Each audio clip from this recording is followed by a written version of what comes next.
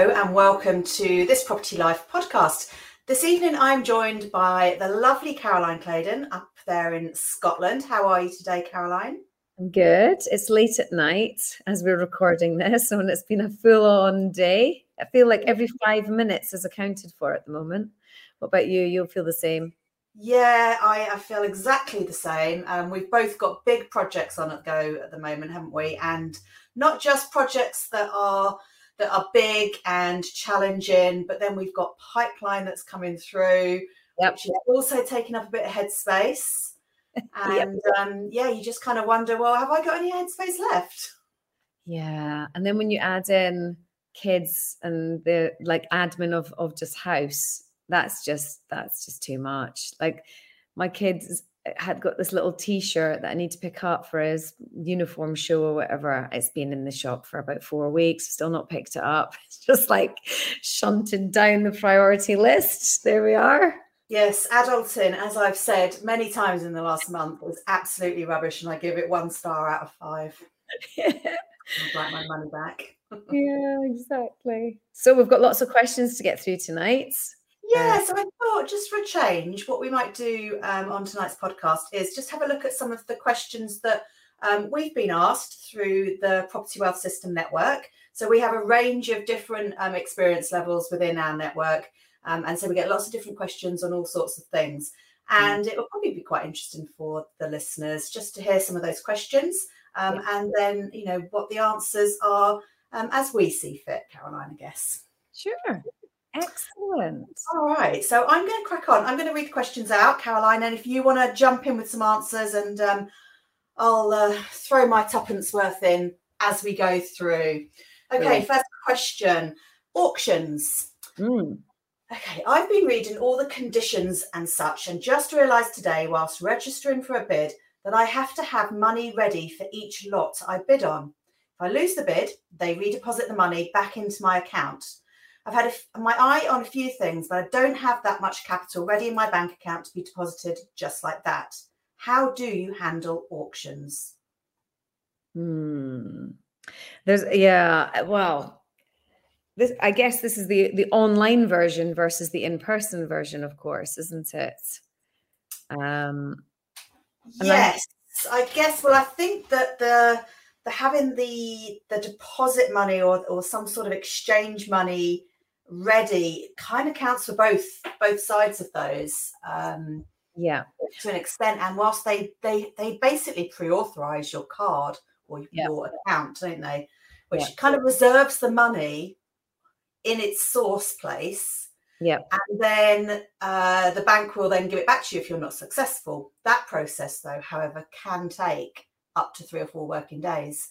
So it can really affect cash flow and your banking, I guess, can't it?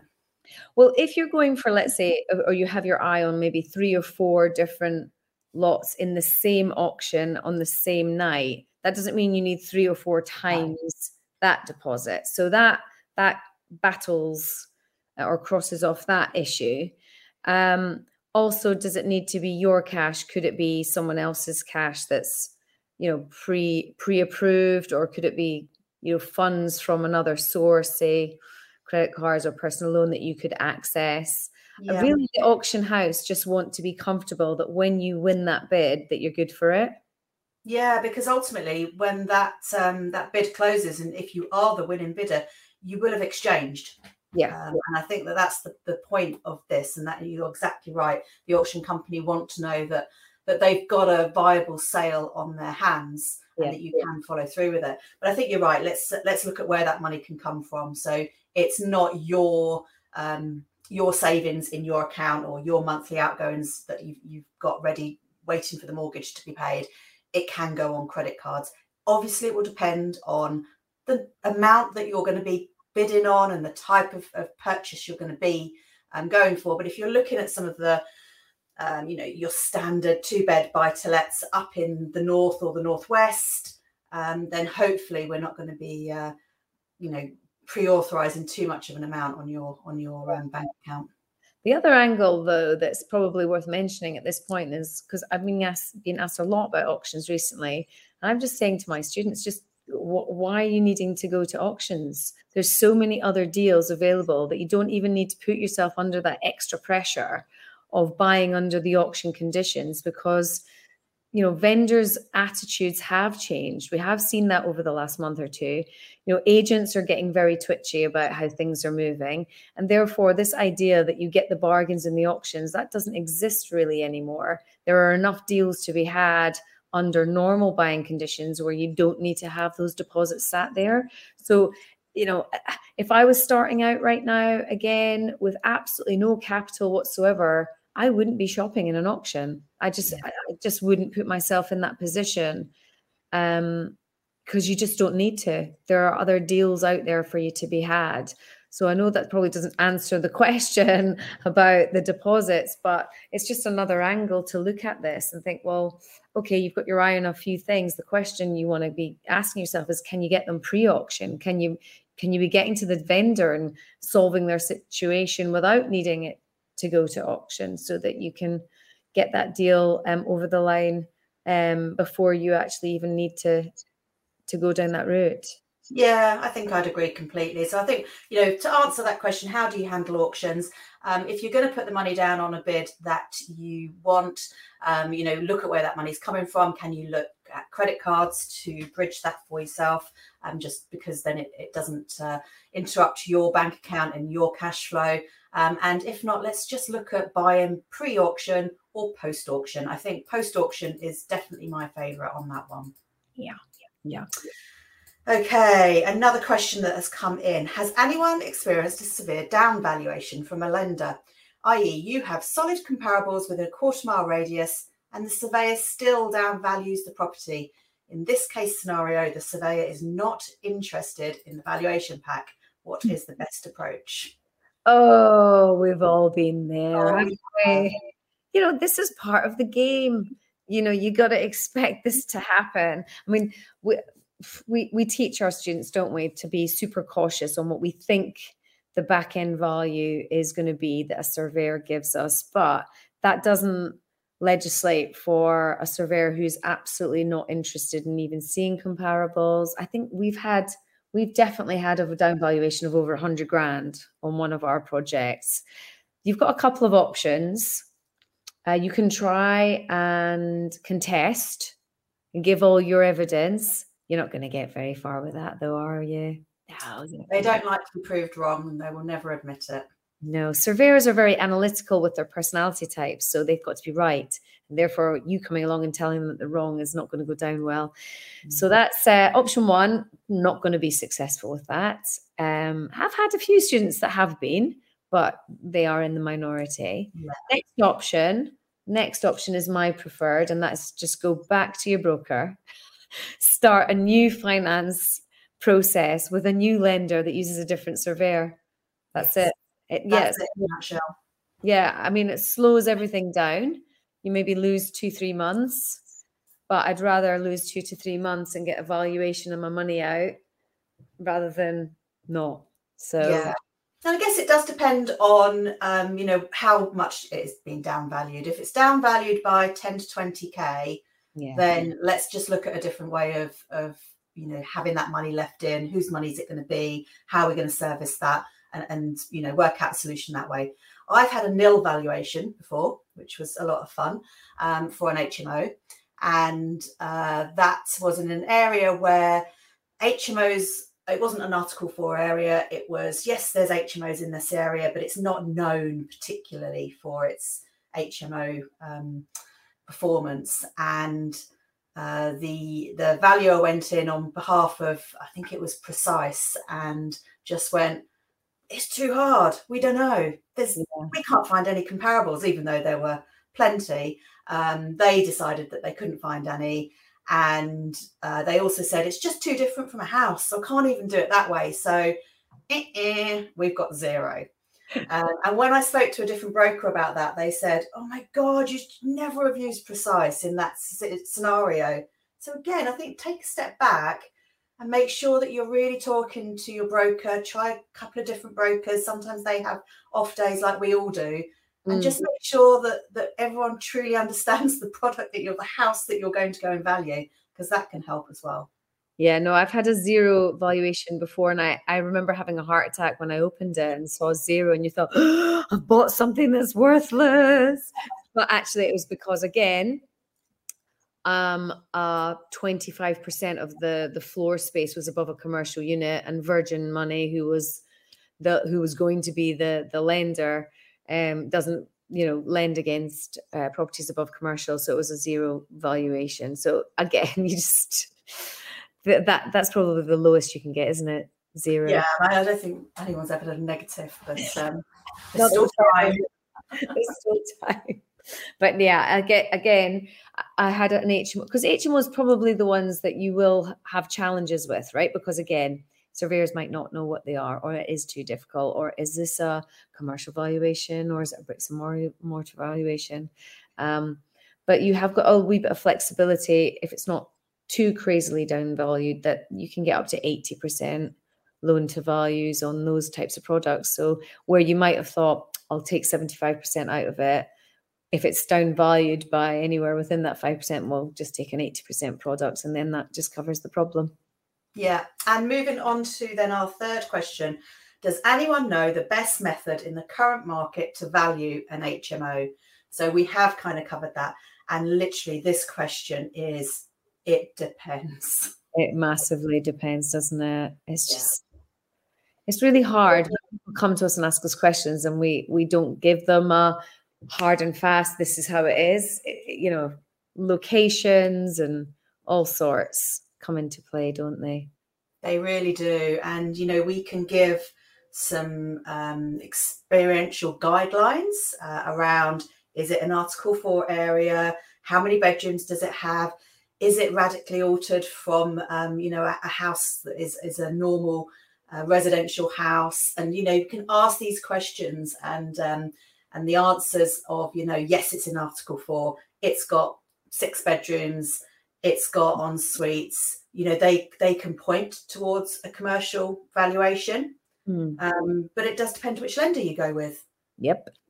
Even in that area where you might have sui generis use class, and it can still kind of depend on the lender. So there's so many different variables on how HMOs are valued that there literally is no one answer. But the best way, I guess, the ways that I find out if I'm into new areas where I don't know, I'll talk to other landlords that have got properties in that area and see how they've been valued. I'll talk to my broker and see what sort of valuations they're getting back, because they are working in, little microcosms of location around the country where they will kind of understand, which lenders are doing what things in what postcodes. Yeah, it is. I think lots of people really miss the cue on the importance of the lender in property. They're all about, the kitchens, the bathrooms, the builders, getting the discount, but they don't pay enough attention to who's actually going to be doing the lending, and therefore who's actually valuing it.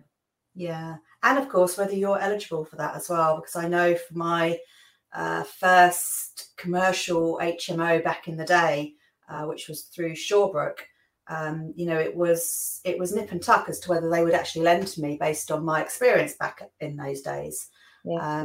And again, you could say, well, no, Shawbrook are valuing all those HMOs up in, in L6 and L7 in Liverpool on a commercial valuation with this type of a yield and blah, blah, blah, blah, blah. But ultimately, if I wasn't experienced enough at that time, they wouldn't lend to me.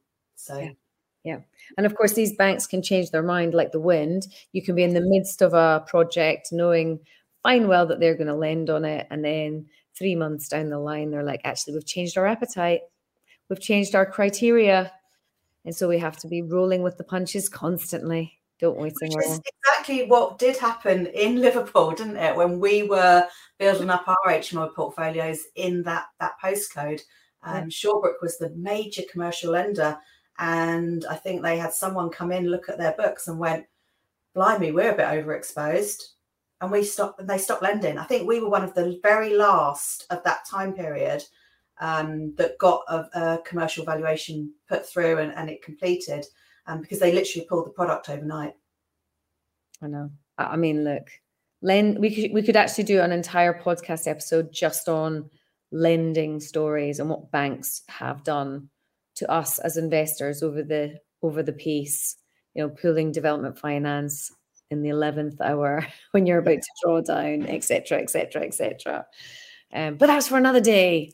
That is for another day. All right, on to one that is it's not one that you want to have a question when you're having your tea. Okay, one of our buy-to-lets was left in a very poor state by the last tenants. The bottom of the stairs stinks of dog pee. We've removed the carpets and it's soaked into the concrete. Has anyone got any ideas of how to remove the smell?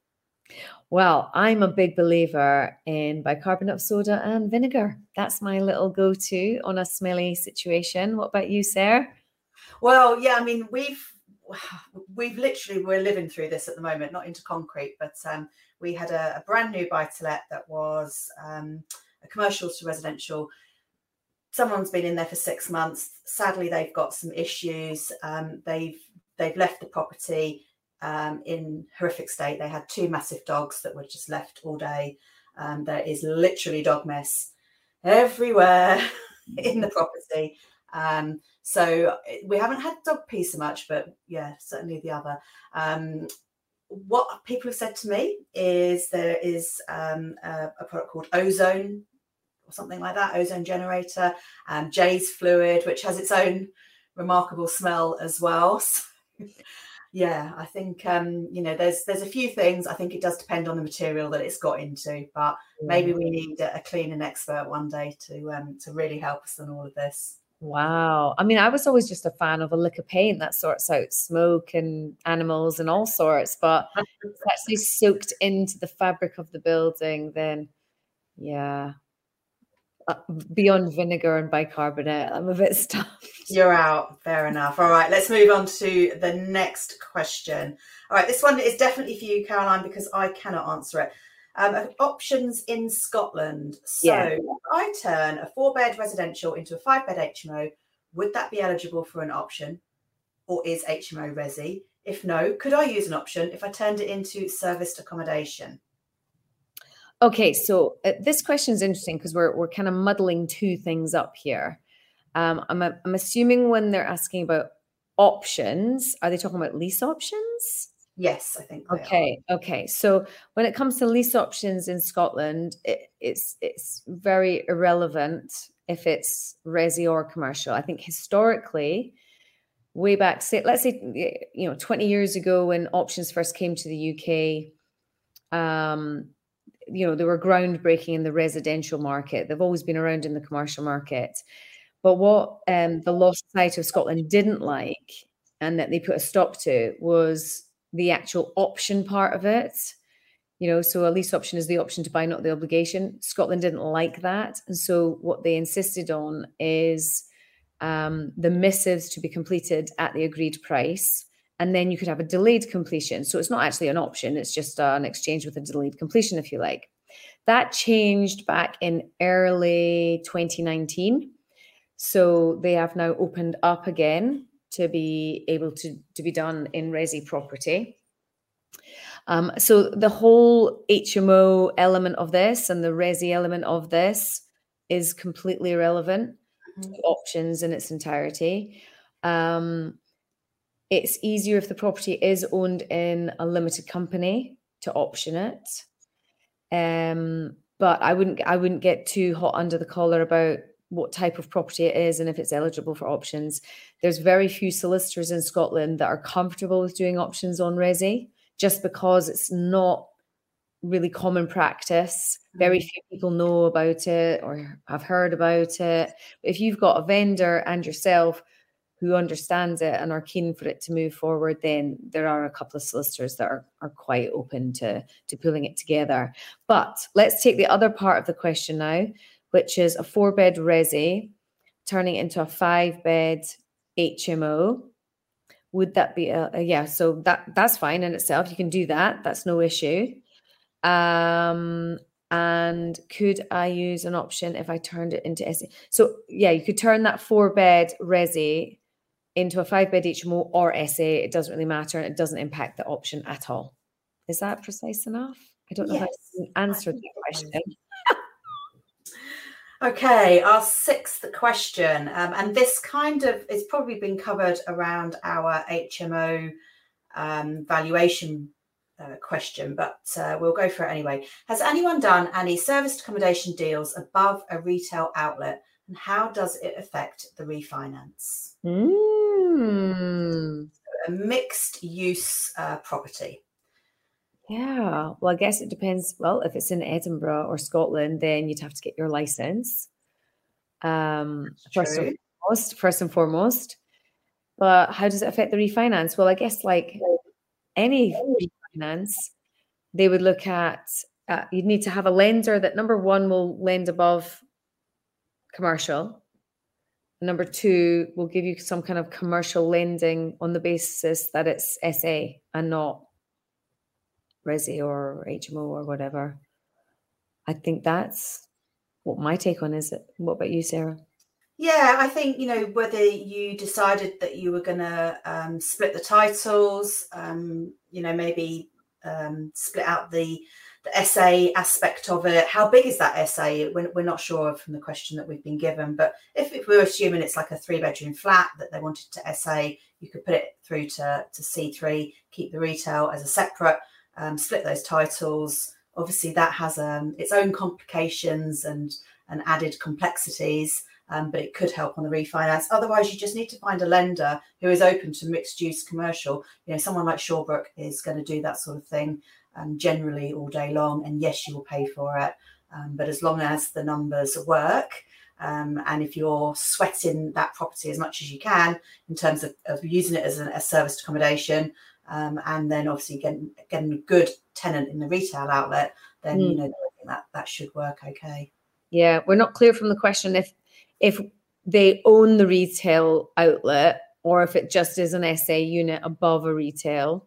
Yeah. But you're right, that splitting the title would be a great way of doing it. Although, is that sledgehammer to crack a nut? It depends on the size of it, like you say, in the value. It does. I mean, if we looked at, you know, some of our PWS trainers, like Paul Murray and Alex Murray, for example, who are doing, well, it's a hotel above I think it's a restaurant or it's retail, something like that in Leeds city centre. Completely different thing, hey? It's a commercial valuation on both sides. They actually only own the hotel above, and it being and having a commercial outlet below makes no odds whatsoever to their refinance. Yeah, spot on. There we are.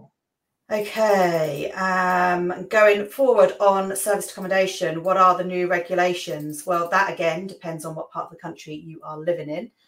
So yes, Scotland has gone forth and forged its own way, haven't you, Caroline? Lord knows how that is going to look in a year's time. Lord knows. It's wild, really wild. Like they have just taken a sledgehammer to the whole industry. Look, it's great for me to have a hotel business. That means that, you know, lack of Airbnbs, for example, then have driven the room rate and the demand through the roof. But imagine the people who have, you know, 3, 4, 5, 6, 7 of these units that they've been, you know, running as their business, suddenly, boom, gone overnight. It's wild. I don't think it's going to stay that way. I think there's litigation coming against the councils. I don't think the council know really what they're doing. They're just refusing everybody, even if they do have their own main entrance. And so as it stands at the moment, if you want to do SA at all in Scotland, you need to go for planning to get a license to allow you to do it if you haven't had that unit running for 10 years previously. Oh, and you need to get a little petition together from all your neighbours to say that they're quite happy for it to continue. Good luck on that. Yeah. And obviously in England, we have had some change to regulations as well, which was effective from the 1st of October. And that is mainly around fire safety. The best place to find out information on that is to come to any education provider like Property Wealth System, but also you can go to Visit England websites. There's still webinars running on those fire safety, and it does depend the type of house or property that you have. And you are given a couple of years leeway on some items in terms of things like interlinked smokes. But essentially, these are all things just to keep you safe, keep your guests safe, and just allow us all to sleep at night in terms of fire safety. They're a great thing, in my opinion. I think, it does raise the standards. I'm sure whilst this is happening that there's not going to be enough inspectors out there to go through and actually ensure that the standards are being adhered to. But as professionals, we would say read it through, get a professional fire risk assessment done, and make sure you action everything on that FRA. You can do it yourself if you think you're competent enough, your property is small enough. But ultimately, these are, this is safety, fire safety. Don't take it lightly, and just get your FRA done and abide by the guidance on there. Brilliant. Good.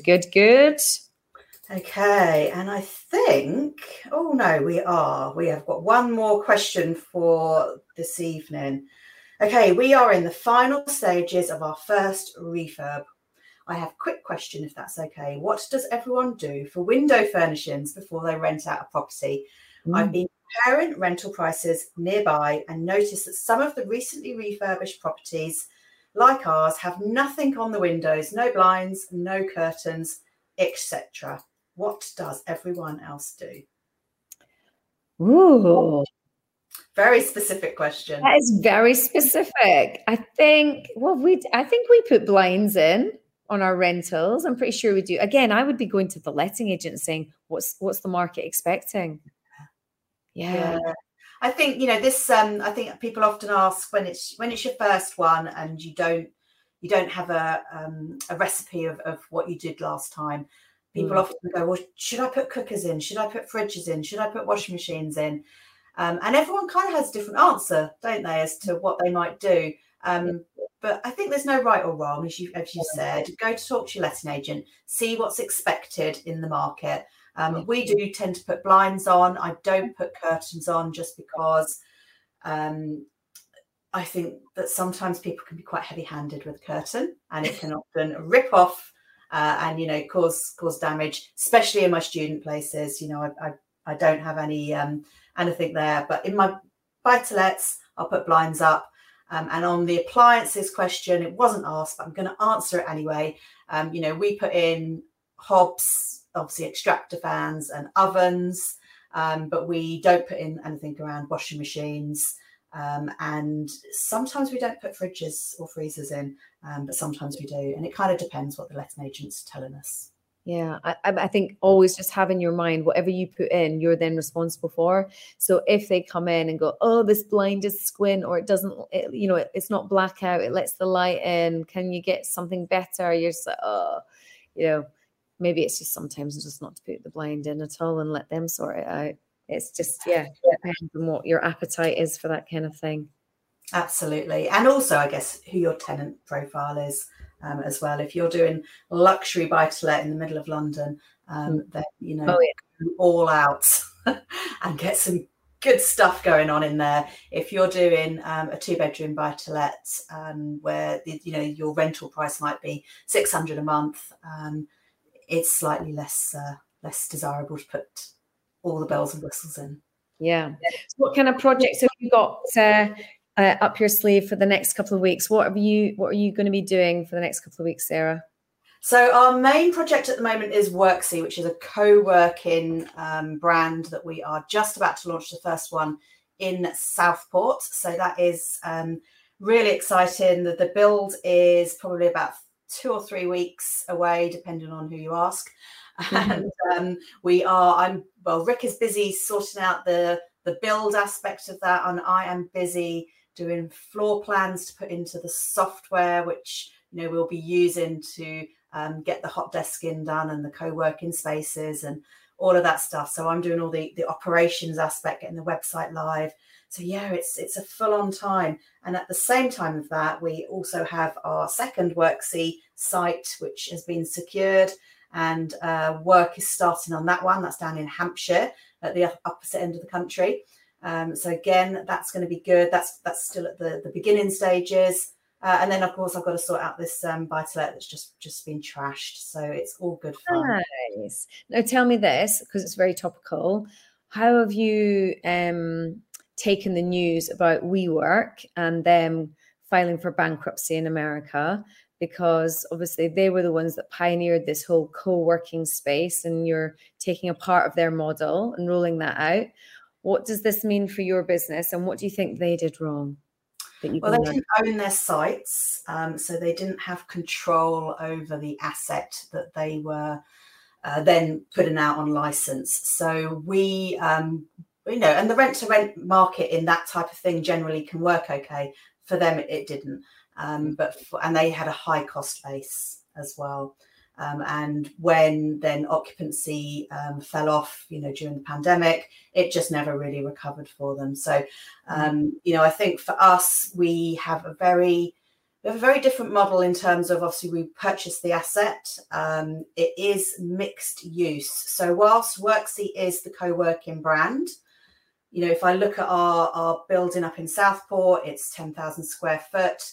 And half of that won't be co-working space. Half of that is dedicated to other uses, other commercial uses, which the market up there needs and wants. And again, with our Hampshire one, again, that's a 5,000 square foot site, and only half of that will be dedicated to the co-working brand. So it's about looking at the market and seeing what that market is demanding. So whether it be a bit of retail, restaurant, we're putting in music rehearsal studios in the one down in Hampshire.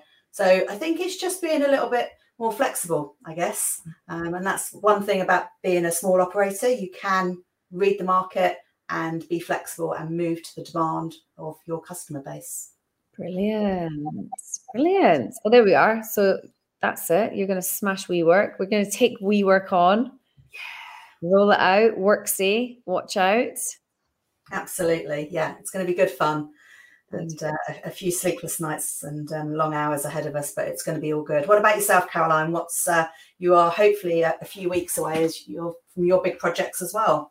Yeah, so 11 Stafford Street should be live and open to the public within the next 2 weeks. We're aiming to have a soft opening by the end of next week. And by a soft opening, I mean friends and family booking in and staying overnight and testing shower pressures and tech, and all the systems are working okay, and that it's all user friendly and idiot proof. I think that's the key, right? With a hotel that's using systems, it's got to be idiot proof. And send my family in, and that will be the best test possible.